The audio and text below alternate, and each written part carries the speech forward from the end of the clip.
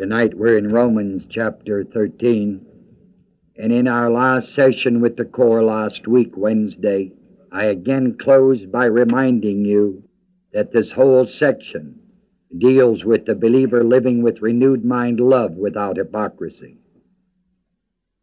which is the fulfilling of all requirements. And tonight, Romans 13:11. And that knowing the time that now it is high time to wake out of sleep, for now is our salvation nearer than when we believed. The believer living with renewed mind, love without hypocrisy, being the fulfillment of all requirements, has to take a person sooner or later to 1 Corinthians 13. The greatest and the most beautiful presentation of God's Word that has ever been penned in all the history of the world regarding this love without hypocrisy, which is the love of God in the renewed mind in manifestation. And as I told you last week, there is this word agape or agapeo, the noun or the verb. And here in chapter 13 of 1 Corinthians we read, though I speak with the tongues of men and of angels, and have not charity, love of God in the renewed mind in manifestation, which is love without hypocrisy, I am become a sounding brass or a tingling cymbal. If he does not have the love of God in the renewed mind in manifestation, namely love without hypocrisy, that man, I am become, that man is nothing but sounding brass and a tingling cymbal. And though I have prophecy and understand all mysteries and all knowledge, and though I have all believing pistis, so that I could remove mountains, and have not charity, the love of God in the renewed mind in manifestation, love without hypocrisy, I am nothing. Though I bestow all my goods to feed the poor, give everything away, even if I would give my body to be totally burned, that doesn't mean physical, but give all of your body to serve Him. But if I do not have charity, which is the love of God in renewed mind in manifestation, love without hypocrisy, it profits me nothing. And Cora, I've taught you many, many times that when you're walking for God and in your life, it must first of all profit you. It always does. You get saved first before you get anybody else saved. You love first before you can expect others to love you. It profits me nothing. God always blesses the individual first. Then comes this great fourth verse. The love of God in the renewed mind in manifestation suffereth long and is kind. Love without hypocrisy envieth not. Love of God in the renewed mind without hypocrisy vaunteth not itself, is not puffed up, egotistical. Verse 5, doth not behave itself unseemly, seeketh not her own, is not easily provoked. And finally in that verse, thinketh no evil. That is love of God in the renewed mind. That you come to the place in your life that you do not think evil. Verse 6, this love of God in the renewed mind in manifestation, which is love without hypocrisy, does not rejoice, rejoices not in iniquity, but that rejoices in the what? And time again, how your hearts thrill, how they effervesce, how they glow whenever the greatness of God's Word as truth lives for you, is taught to you, and blesses your heart and life. Verse 7, this love without hypocrisy, the fulfillment of all requirement, beareth all things, believeth all things, hopeth all things, endureth all things. And that verse again relates itself specifically to that which is promised in the Word or stated in the Word that we are to bear, what we are to believe, what we are to hope for, what we are to endure. And verse 8, the love of God in the renewed mind in manifestation, love without hypocrisy, the fulfilling of all requirements does what? It never faileth. And core, if it never fails, then it what? That's right. In Romans 13, look at verse 11 right again. And that, just having finished verse 10, love is the fulfilling of the law, the fulfilling of all requirements, remember? Fulfilling of the law, verse 11, and that knowing the time, that now it is high time to awake out of sleep, for now is our salvation nearer than when we believed. A literal translation according to usage of this tremendous 11th verse would read, and right now you must be fully aware of the immediacy of the moment. There dare be no delay. You must awake at once out of your spiritual lethargy, your hypnotic soul slumber.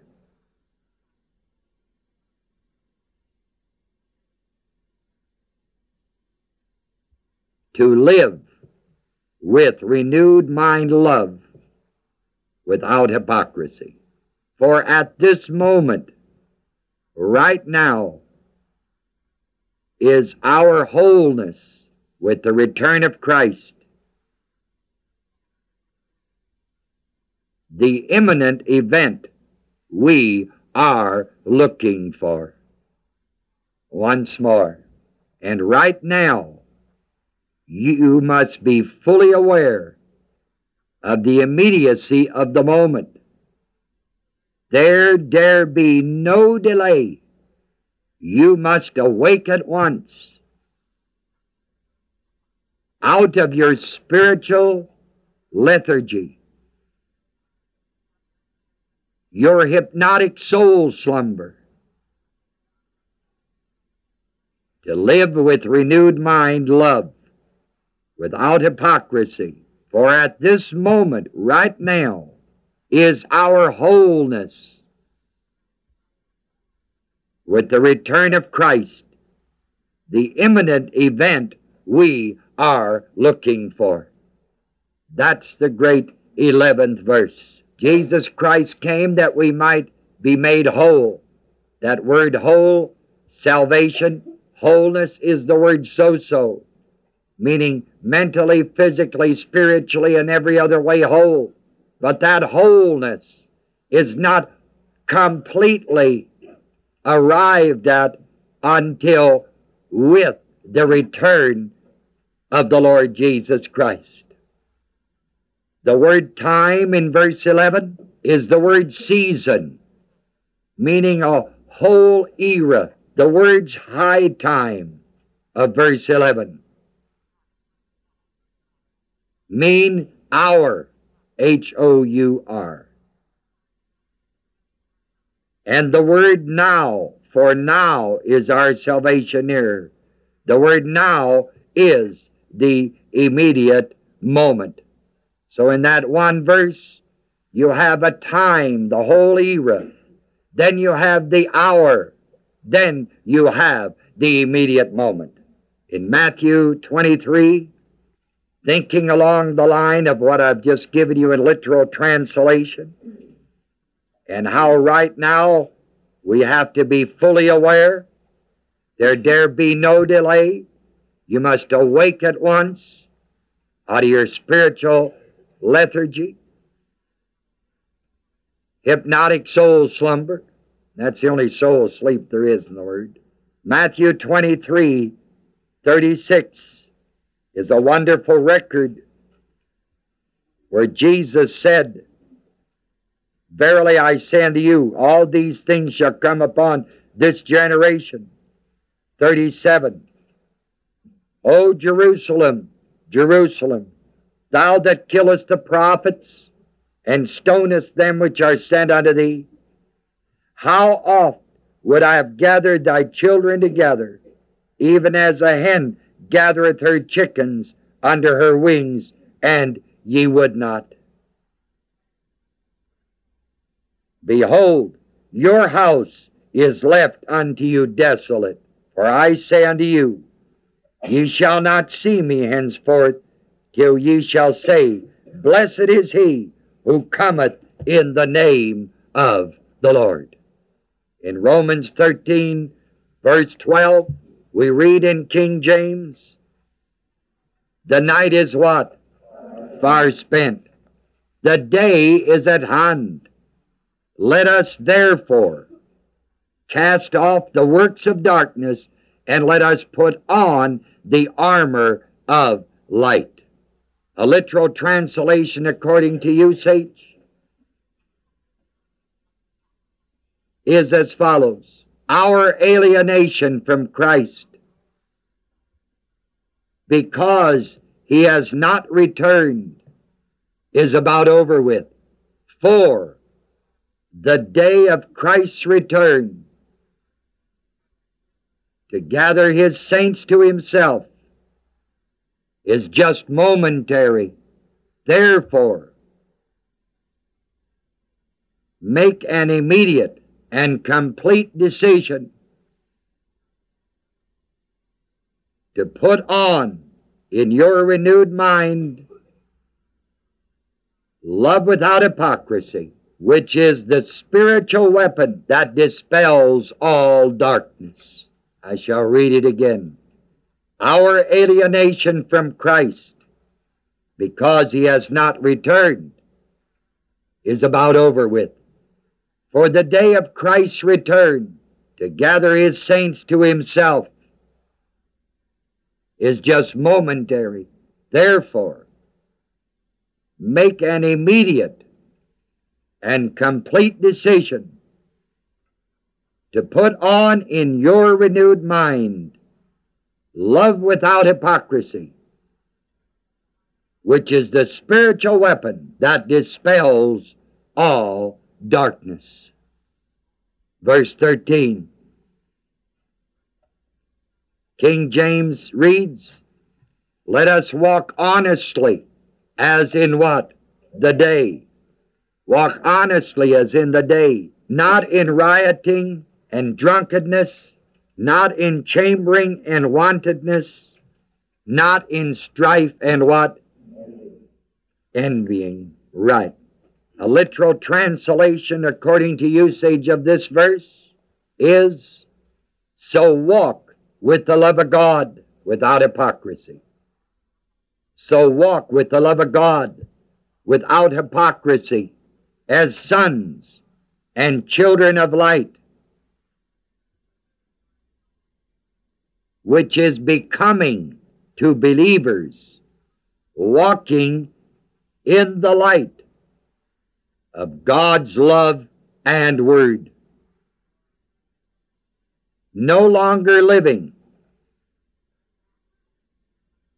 where you, by your manner of life, once lived in. I'll take you that far again and then finish the verse for you, because it becomes increasingly more interesting. So walk with the love of God without hypocrisy, as sons and children of light, which is becoming to believers, walking in the light of God's love and word. No longer living where you, by your manner of life, you could put in there by your former manner of life, but you don't need it. Your understanding should bring that to your mind. no longer living where you, by your manner of life, once lived. Once lived is the former one. In cruising. You know, cruising. That's the word. Ah, you didn't know it was in the word?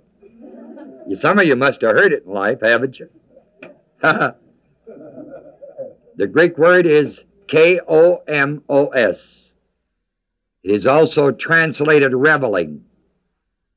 But reveling does not communicate to you, kids. Cruising does. And that is its meaning. The word komos.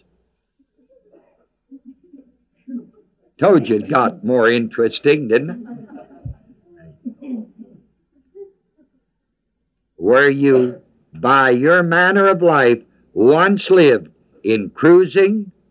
Second one, getting drunk. Chamberings is jumping in the sack. Wantonness is satisfying your lust. Strife is and quarreling with a burning jealousy. That's the literal. Once more. In cruising, getting drunk, jumping in the sack, satisfying your lust, and quarreling with a burning jealousy. But, we go to verse 14. Put ye on the Lord Jesus Christ,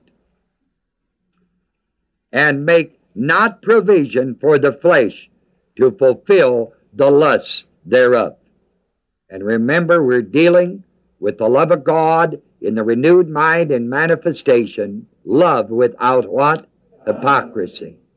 A literal translation of verse 14 would be as follows. But you as a believer, living with renewed mind love without hypocrisy, will put on the Lord Jesus Christ in your lifestyle, so you will no longer spend your time fantasying, daydreaming, or giving any forethought to taking advantage of anyone to fulfill your desires. But your mental action, by the freedom of your will, has become your heart style of love. Once more, you as a believer, living with renewed mind love, without hypocrisy, will put on the Lord Jesus Christ in your lifestyle, so you will no longer spend your time fantasying, daydreaming, or giving any forethought to taking advantage of anyone to fulfill your desires. But your mental action, by the freedom of your will, has become your heart style of love. Just sit back for a moment and let me read you all of these verses from this literal, and you'll get the full impact of it when I put it all together here in the package. Remembering that verse 10 that we closed with last week taught us that love is absolutely the fulfilling of all law, of all requirements. And having read to you 1 Corinthians 13 tonight, here is verse 11 from Romans 13. And right now, you must be fully aware of the immediacy of the moment. There dare be no delay. You must awake at once out of your spiritual lethargy, your hypnotic soul slumber, to live with renewed mind love without hypocrisy. For at this moment, right now, is our wholeness with the return of Christ, the imminent event we are looking for. Our alienation from Christ, because he has not returned, is about over with. For the day of Christ's return to gather his saints to himself is just momentary. Therefore, make an immediate and complete decision to put on in your renewed mind love without hypocrisy, which is the spiritual weapon that dispels all darkness. So walk with the love of God without hypocrisy, as sons and children of light, which is becoming to believers walking in the light of God's love and word, no longer living where you, by your manner of life, once lived, in cruising, in getting drunk, jumping in the sack, satisfying your lust, and quarreling with a burning jealousy, but you as a believer, living with renewed mind love without hypocrisy, will put on the Lord Jesus Christ in your lifestyle, so you will no longer spend your time fantasizing, daydreaming, or giving any forethought to taking advantage of anyone to fulfill your desires. But your mental action, by the freedom of your will, has become your heart style of love. Romans 14:1 says, him that is weak in the faith receive ye, but not to doubtful disputations. Here we're still dealing with believers living with renewed mind love, which is without hypocrisy. There are two great biblical principles that must be considered, and they have to govern all decisions regarding your relationship with another believer. Number one, the effect on the mind. And number two,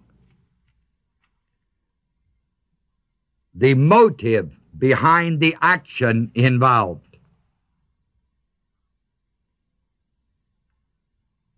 In the core, we have the great statement, it is written. That's core. In my mind and in my heart, the whole Bible is written. Just because one verse does not say it is written, that does not invalidate the fact or the truth in my mind that it is written. But the words, it is written,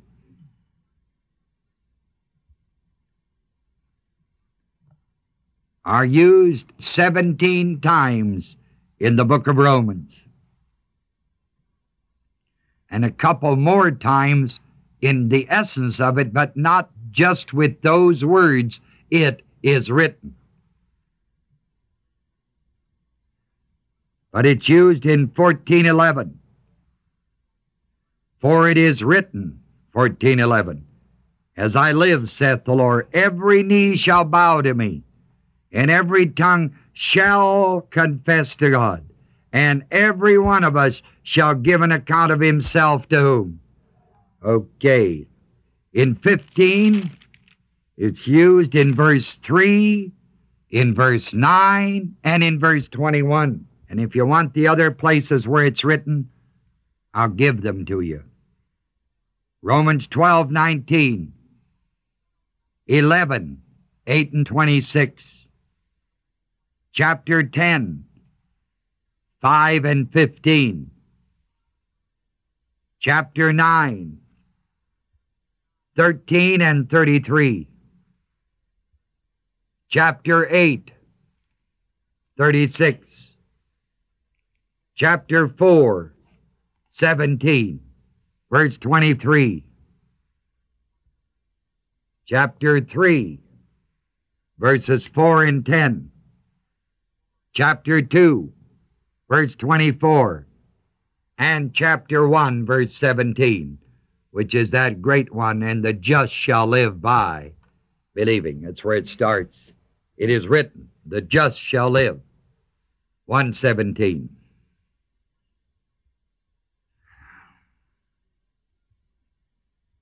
The word weak.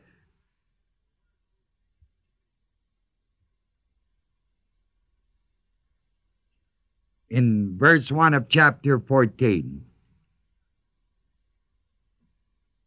the word weak has a number of connotations in your mind. I think when somebody would say to me, well, that individual is weak, one of the things I would have in mind, he's lacking strength, he is sick, he is hurt or something.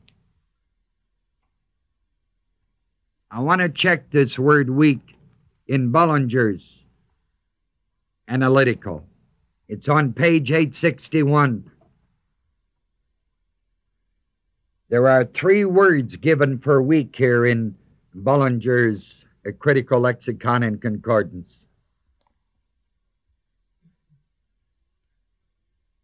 The word that's used in Romans 14:1 is the word that's spelled in Greek A-S-T-H-E-N-E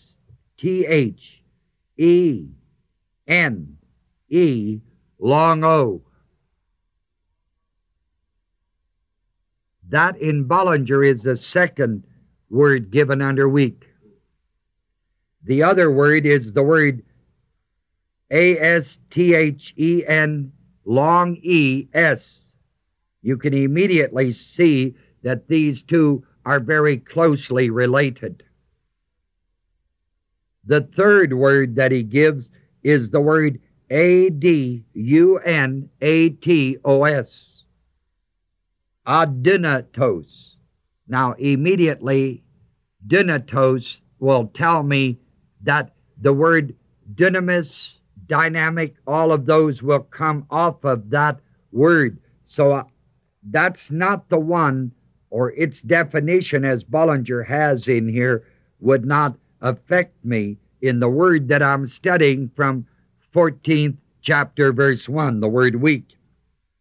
But I would see those first 2 usages.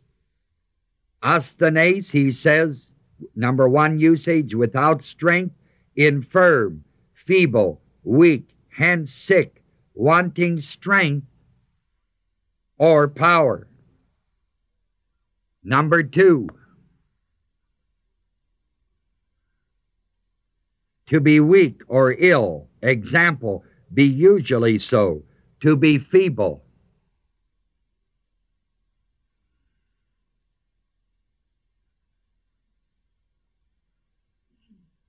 Not a one of the words that he uses in here would satisfy my heart in the light of the context in which we're working. For we have just finished verse 14 of chapter 13, talking about the renewed mind, putting on the Lord Jesus Christ, and not to make provisions for the flesh, having a heart style of love. Therefore, him that is weak in the faith, weak, sick, without strength, infirm, feeble, wanting strength or power. You see, none of that stuff really fits. And you have to realize it's like a dictionary. That is a man's opinion of what he has concluded the usual usage of a word and its meaning is. Likewise in concordances, like Bullinger's, this is his conclusion. Bullinger never said he's completely right on everything, but he's fantastic. But we need to go deeper than this, and it's possible to do that. But that is Bullinger. Oh, by the way, I checked then down further. It says be weak, be made weak. And this is from Romans 14:21, which is omitted by Griesbach and Tregelles and some of them. And then weak things. Always check all these things. Now he gets to weakness in the second column on page 861. And he has astheneia, same basic root. Want of strength, infirmity, weakness, feebleness. And that's the end of all the usages of weak or different, adjectives, nouns, verbs, so forth of it. So, I put Bullinger away. Then I'll take a look at the analytical Greek lexicon. And on page 55, you will find this word in the second column. It gives it then as asthenes, and then the different endings. And he says, without strength, weak, infirm, helpless, imperfect, inefficient. Now, that word inefficient triggers things in my mind. There has to be a reason why a man would be inefficient. It could be due to the fact that he is immature, not fully enough schooled, not fully enough trained. When a man is inefficient as a painter, for instance, does not mean that he might not know about painting or have heard about painting, but he just is a young painter. Is just starting in the field, so to speak, and he's not yet matured. Same in carpentry or any other field. So I keep looking through and I just read everything that's written in this here section.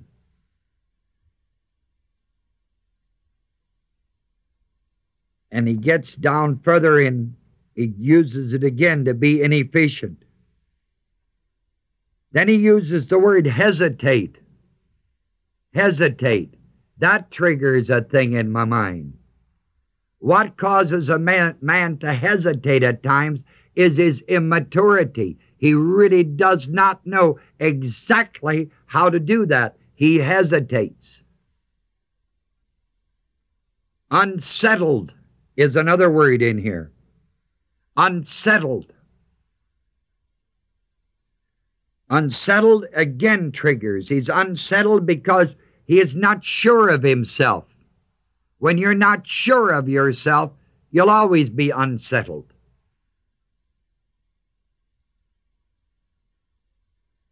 That's from the analytical. Then I may go to Thayer's Greek-English lexicon and check this word out. And on page 80, you'll find it in Thayer's.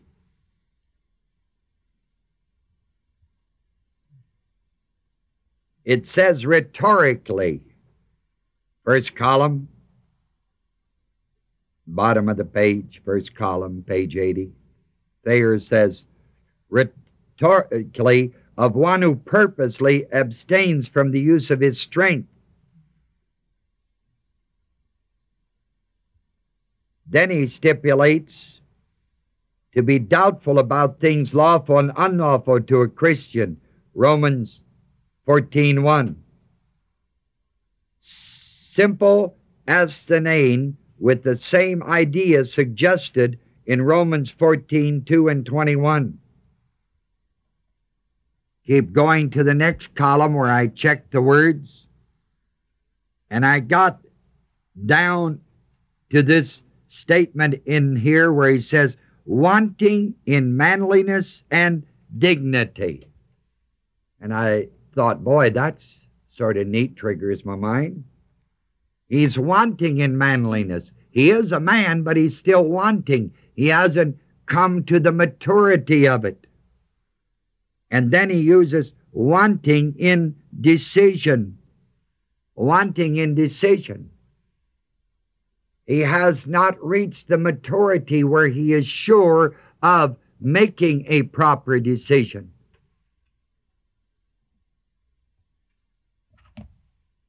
And when you work it like this, then you realize that that word weak in chapter 14, verse 1, could, for our day and time at least, for my understanding, and I believe yours, be much better translated if we said immature.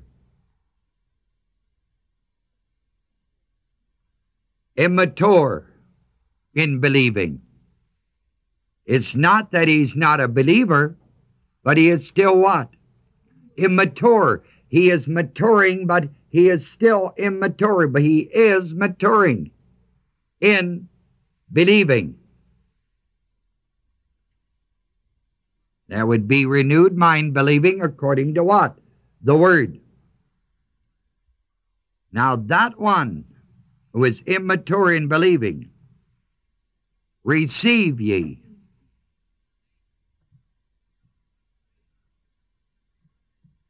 The word receive is the Greek word proslambano, P-R-O-S-L-A-M-B-A-N-O. The pros, you know, is the preposition, the prefix of the word lambano here. Whenever you run into those words, you got to look them up. You got to know. You can take a Bullinger Critical Lexicon Concordance. You can look up the word with, for instance. The preposition with. Page 888. And here he gives you all 15 of them, 888 and 89, different Greek words that are translated with. One of those is the P-R-O-S, pros. It's number 5, first column on 888. And it gives it with the genitive, with the dative, and with the accusative. But it's real interesting that he says in here, the idea of something imparted in favor of, as a motive, as a motive. That's fantastic, a motive. You see, you just look up this word pros, and you see, I know it's a with. If you don't like that, you can look up to, T-O, and you'll find that on page 808, still preposition, you know. The third one is the word P-R-O-S, pros. And again, he states in hither words, in favor of, in consideration of, as a motive. A motive. With the idea of a motive. To, with the idea of a motive. And a motive is something you got in your mind. A motive. What's the motive? I ought to show you the word receive, lambano, from Bullinger's Concordance on page 626 of Bullinger's Concordance here. I've explained this before in a foundational class once upon a time. He has, number 1, lambano. And then number 7 is decomai.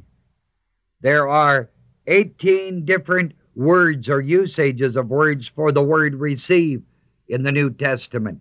But the one we're concerned with, of course, is here is lambano. But you'll never understand lambano if you don't understand decomai. But even Bullinger gives you a clue to it. Lambano, he says, receive, pointing to an objective reception. while decomai, number 7, is a subjective reception. This is on page 626.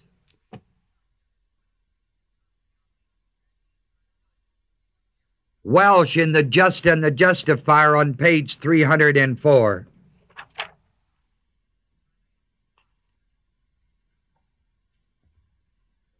In the second paragraph, makes this observation about the word proslambano. Welsh says it is proslambano, but this is very good. Where he says, occurs 14 times in the New Testament, this is proslambano. The only occurrences in the epistles, apart from those in Romans, are found in Philemon. The two references indicate very clearly the personal character of the word. Thou therefore receive him, this Philemon verse 12. Thou therefore receive him that is mine own bowels. That wasn't a subjective reception, Paul receiving what he was receiving. You take him out there, like as if it's me, my own bowels. You receive him as my own bowels, proslambano. And in Philemon verse 17, if thou count me therefore a partner, receive him as myself, proslambano. We get further light on the meaning of the word from its occurrences in Acts. Acts 18:26. We read of Aquila and Priscilla taking Apollos unto them. Now, they didn't take Apollos unto them in their physical self. They brought him in the house with them. In chapter 27, Acts 27:34, the apostle exhorts and the famished sailors to take some meat. Eat it.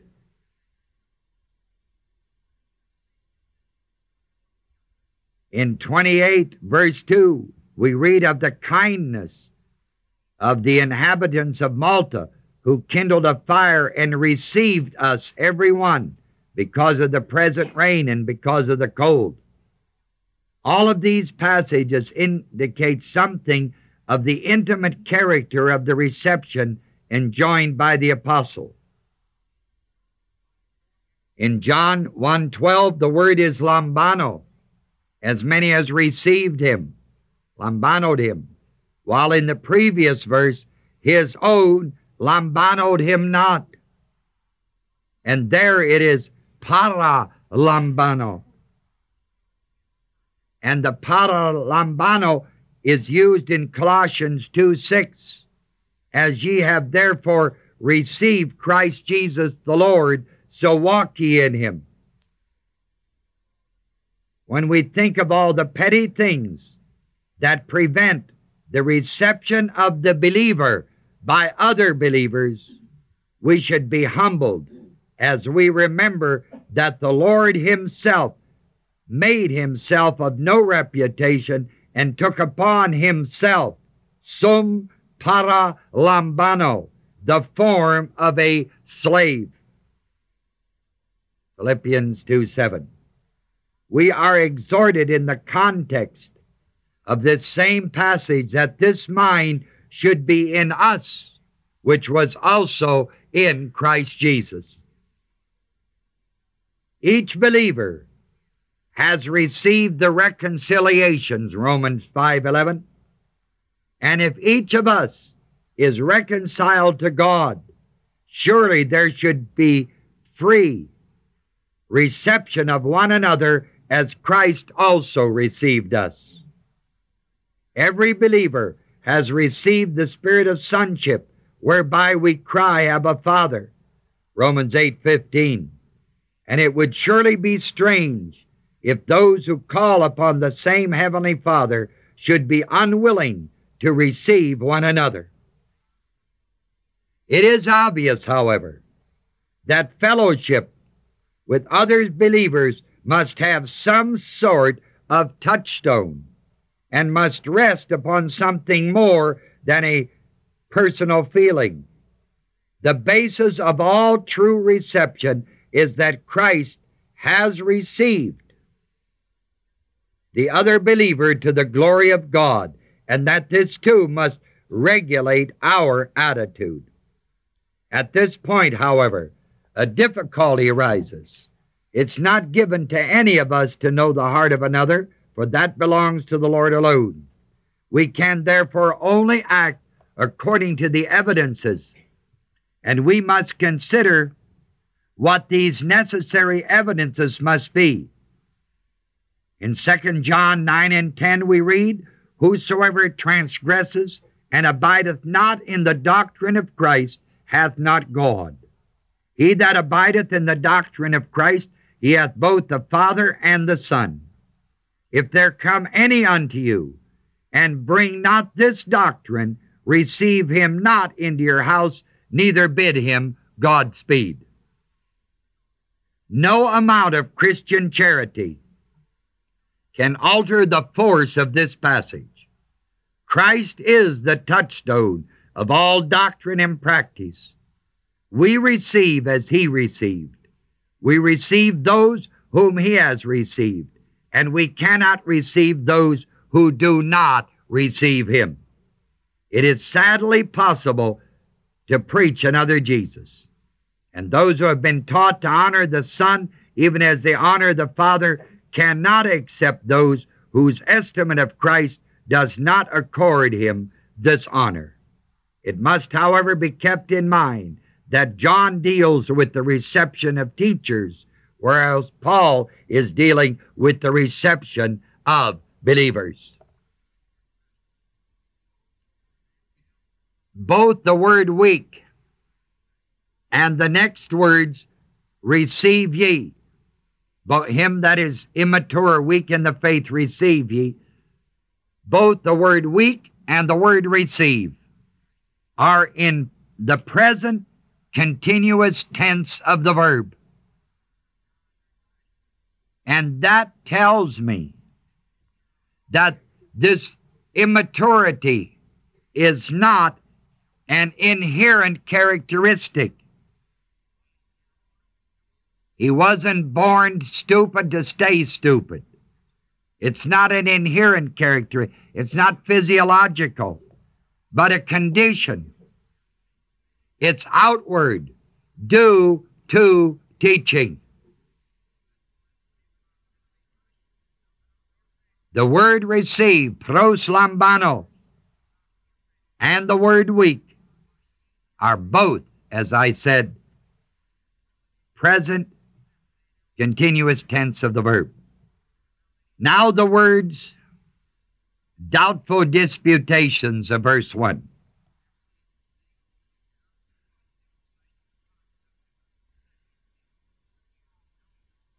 The word doubtful is the Greek word diakrisis, D-I-A-K-R-I-S-I-S.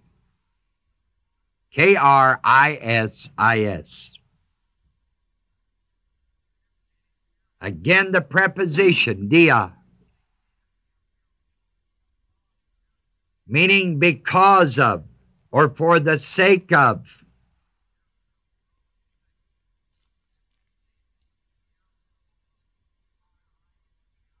K-R-I-S-I-S is transliterated into our Greek English word of crisis. In 1 Corinthians 12, remember where it says discerning of spirits? That's this word. In Hebrews 5:14 is the other usage where it says we discern good and evil.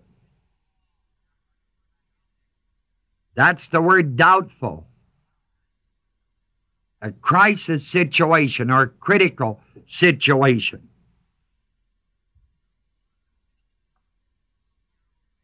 on page 306,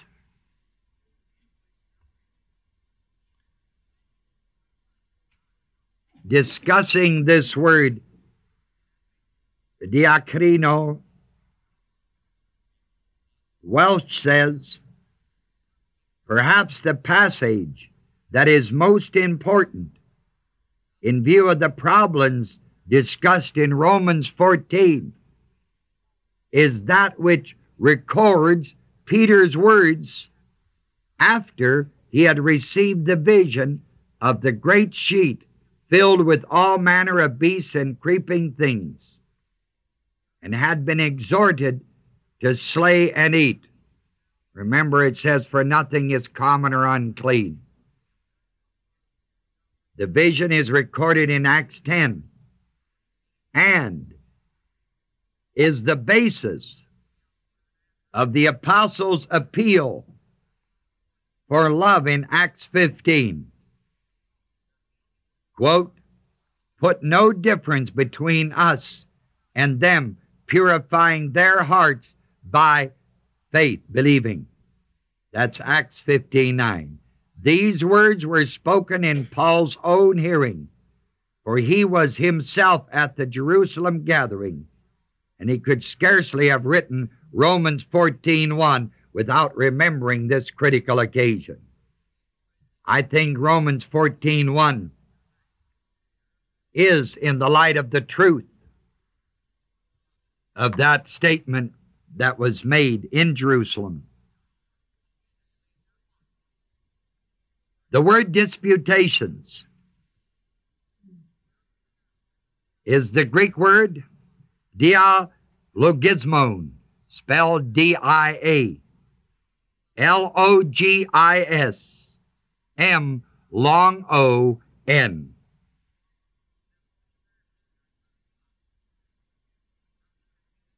Again, the preposition dia, because of or for the sake of, you have to drop off. Then you're back to logismon, logistics. Ever heard of that one in math? Or heard of the word logic? Ever heard of the word logos?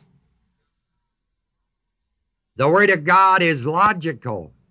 Its logistics are perfect.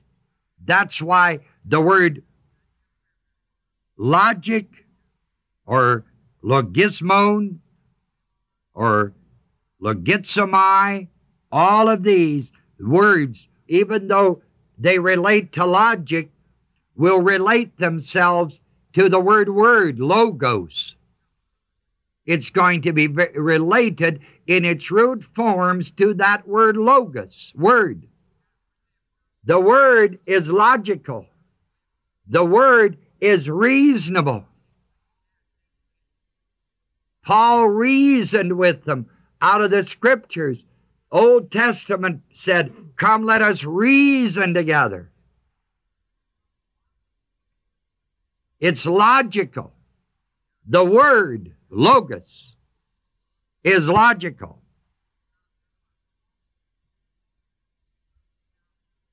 In this analytical Greek lexicon, you look up this word, you'll find it on page 93. I just picked out a few things in here, and I've gone back to the root form of dialogizomai, column 1. To make a settlement of account, to reason, deliberate, ponder, consider. See? Logic. I can understand this. It's beautiful. You deliberate logically. You reason logically. You ponder logically. You consider logically. Then it has the word thought.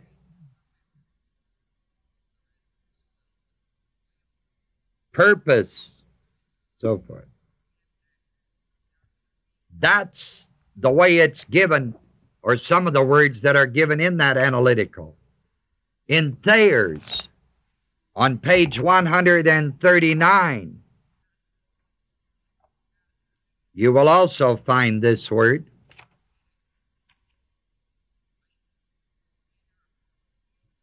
On page 138, you will find the word diakrino, which we had earlier. Did I go to Thayer's a while ago and show you that? On diakrino? Did I hit that in Thayer's? Well, hit it now. Diakrino is on page 138, second column. He says to be separated, to separate, make a distinction, discriminate, critic or crisis. To withdraw from one, desert him. Then on column 2 on page 139, in this dialogismos, he says the thinking of a man, deliberating, a thought inward, then he uses the word reasoning. Not to doubtful disputations. Doubtful, diakrisis, disputations, dialogismon. Not to doubtful reasonings. The shortest translation I know after you work the integrity and accuracy of the word here in 14:1 is, but he who is immature in believing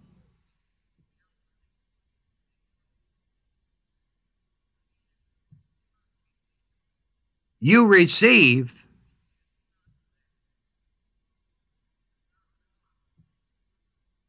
but not to critical reasonings.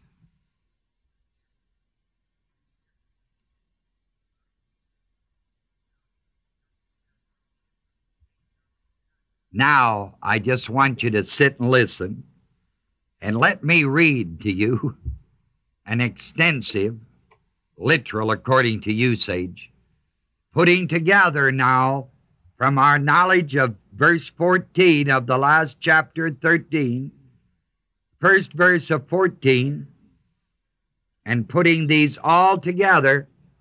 I'll just read it to you. After I get through reading it to you, I'll do it again and you can write it down if you want to. But now I just want you to sit and enjoy it. With all this in-depth stuff we've done on it, it's really simple, has beautiful heart in it. And here it is.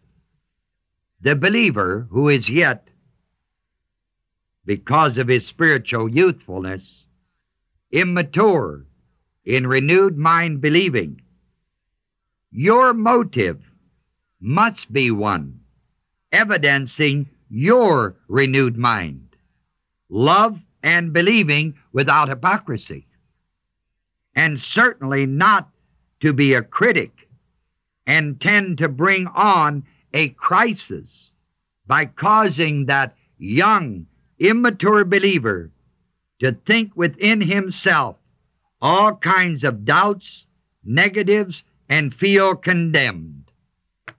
That is Romans 14:1. Shall we do it again?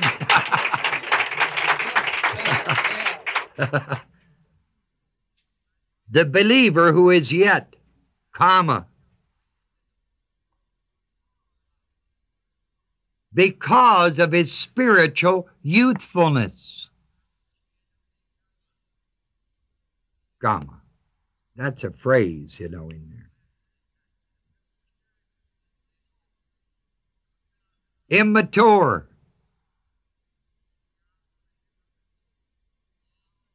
In renewed mind believing.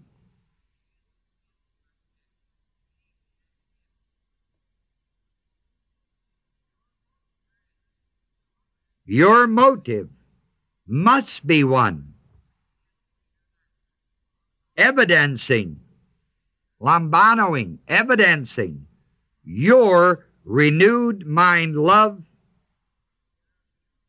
and believing without hypocrisy. And certainly not to be a critic, diakrisis, and tend to bring on a crisis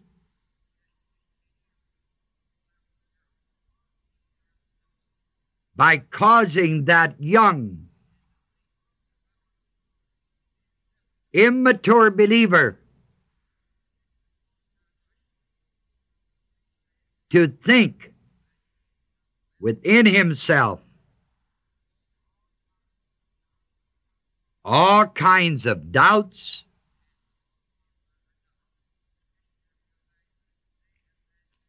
negatives, and feel condemned.